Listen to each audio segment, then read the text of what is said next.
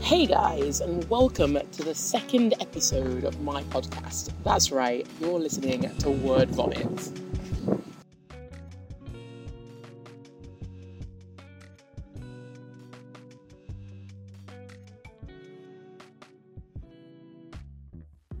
Okay guys, so last episode I touched on what made me decide to go travelling. Today in this episode, I want to talk more about getting started. So how to set yourself up in a new environment. SIM cards, visas, phones, everything to do with, living in a new place, basically. I also want to talk about meeting people while you're away, the apps to use, traveling between different destinations, money, how to get between different destinations, bikes, boats, the best kind of travel luggage. So basically, I'm going to be touching on a few things in this episode. So first, I just want to talk about how to get started.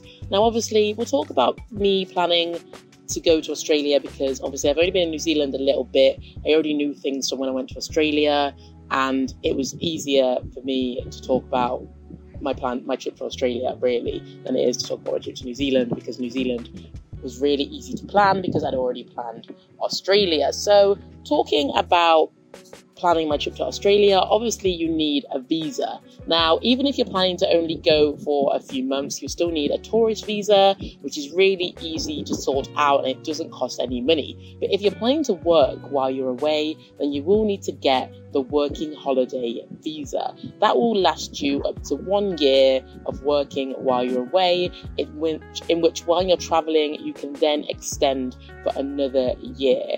And for Australia, for instance, you will then need to do 3 months of farm work or some kind of agricultural work, depending on where you are from in the world, to extend your visa. In my case, I did 3 months of orange packing.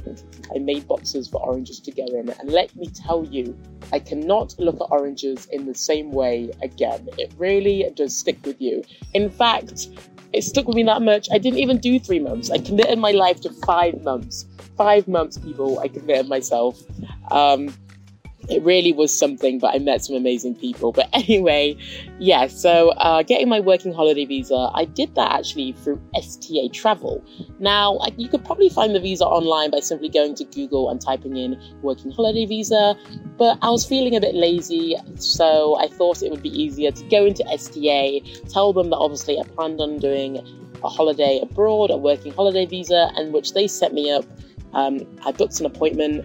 I sat with, I think it was a gentleman called Max, and he went me through the stages. I had my passport, and I just filled out all the details. After filling out these details, it did take up to 4 weeks for my visa to be approved, and then it was accepted, and I was granted it, and that was basically it. That's all you need. You need a working holiday visa. You do obviously need funds to enter Australia, as well as you do with most places that require a working holiday visa. I think for Australia you needed about 2,000 Australian dollars. I think it was about 2,000 Australian dollars, if I remember correctly, to enter into the country.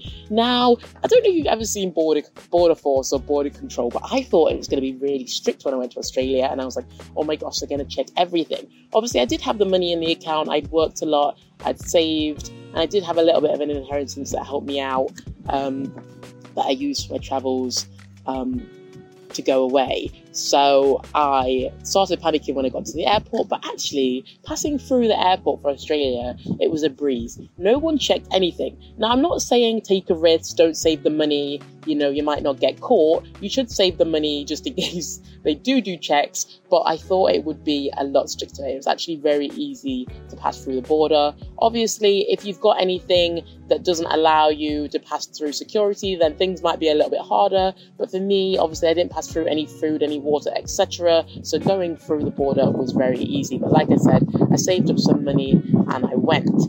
Now, Australia, for me personally, is a very expensive country compared to the UK. Some things balance out, but not everything. So the savings obviously do come in handy. Now, people worrying about money to go travelling, I'm just going to touch on this. You don't need a lot of money to go traveling. People always think you need to save up a lot to go traveling. You really don't. Like I said, it probably takes about 2,000 Australian dollars, which is probably about, give or take, $1,000 in pounds. Like I said, give or take.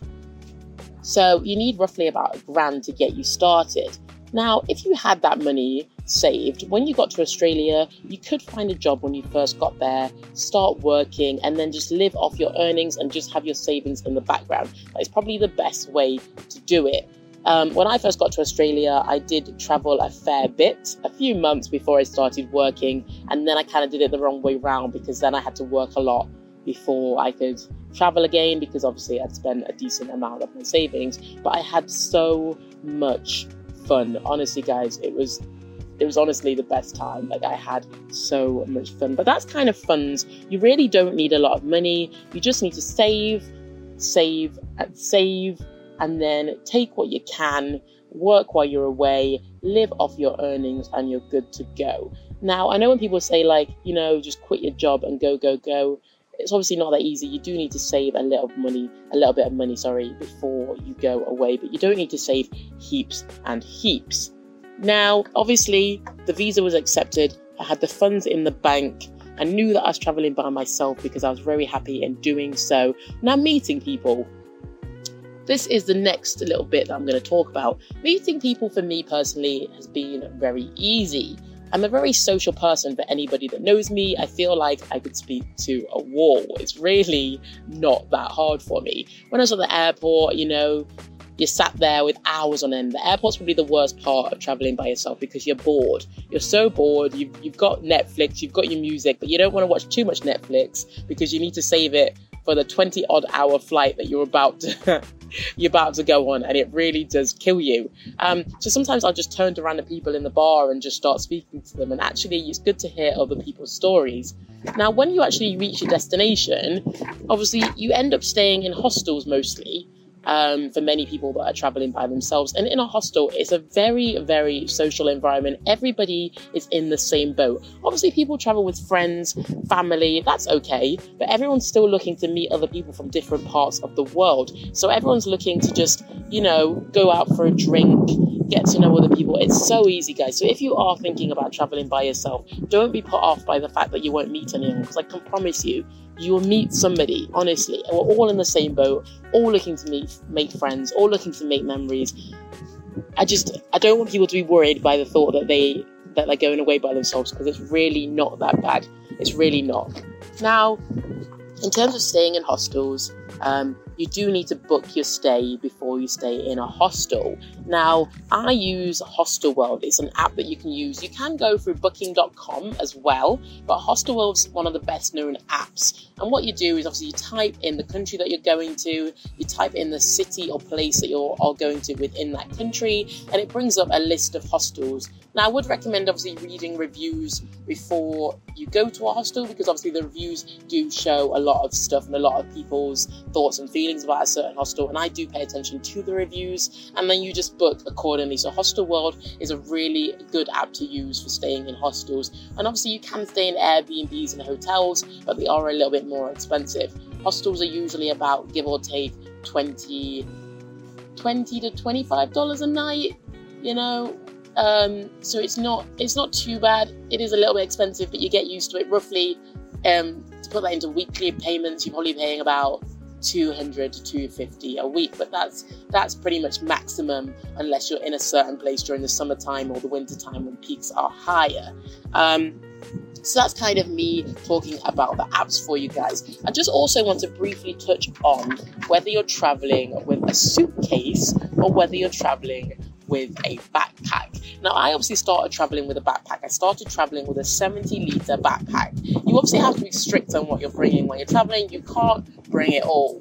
I got a little bit carried away and I brought a lot of stuff, which obviously I got rid of as I started to go traveling, because I'd see loads of stuff that I wanted to buy. So I started to do a thing where if I bought something new, I would get rid of something old. But eventually I switched out of the backpack and I bought a suitcase. Now, backpacks are easier for getting on and off boats. If you're traveling Asia, you might jump on a tuk-tuk with your backpack. It's very easy. with a backpack. Life is genuinely easier with a backpack. A suitcase, however, is nice for when you're settling down a little bit more. I bought a suitcase because the suitcase was bigger than my backpack. My suitcase is now 110 litres. But I bought this on the basis that I travel with 2 coats because Australia got cold. Like, if you think about Australia, you think it's going to be sunny all year round. And let me tell you, it can get cold. So I bought a couple coats.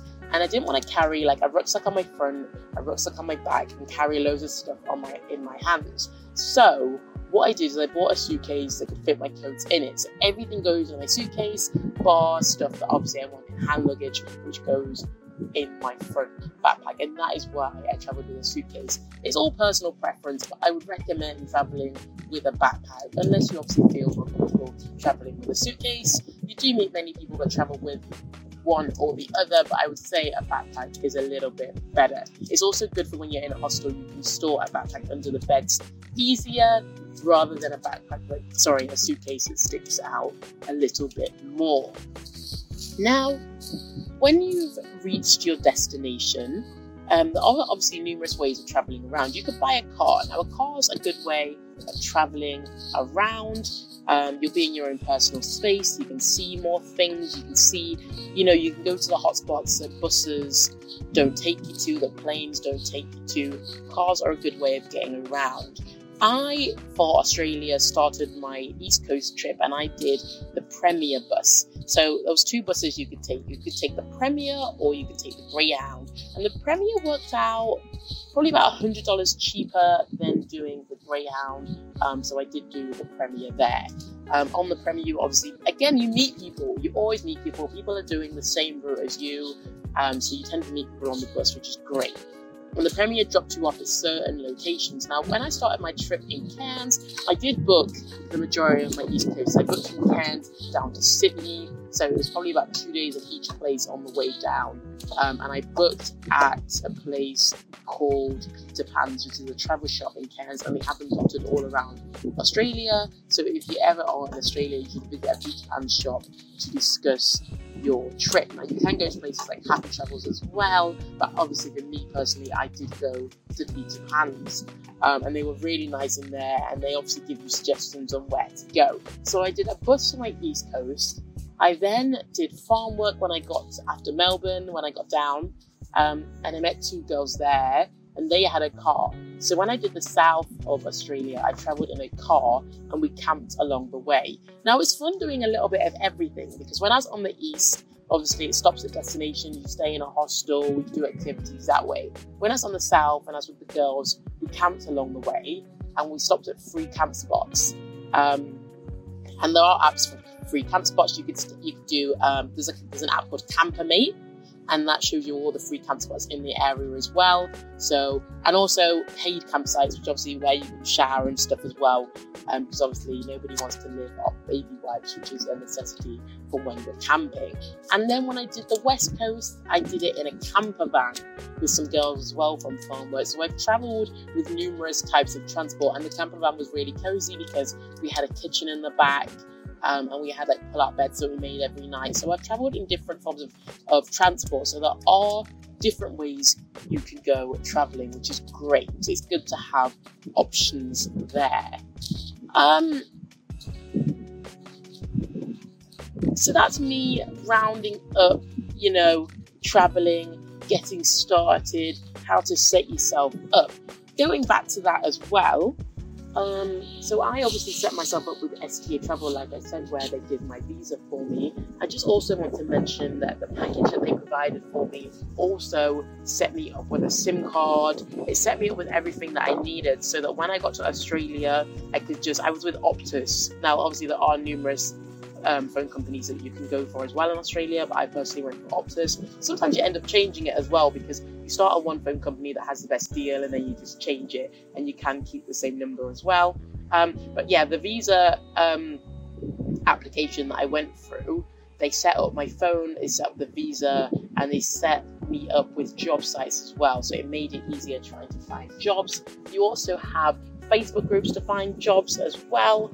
You've got the Backpacker job board. There's so many ways, guys, so many ways of finding jobs, so many ways and there's so many different phone companies, so it really is easier than you think. So if you are thinking about going traveling and getting started, like I said, listen to what I said here. It's really not that hard. Do your research as well. Listen to other people's experiences. There are many blogs out there, many YouTube channels. Have a look, see what other people say, and just take your time with it. Don't rush it. Do whatever feels comfortable.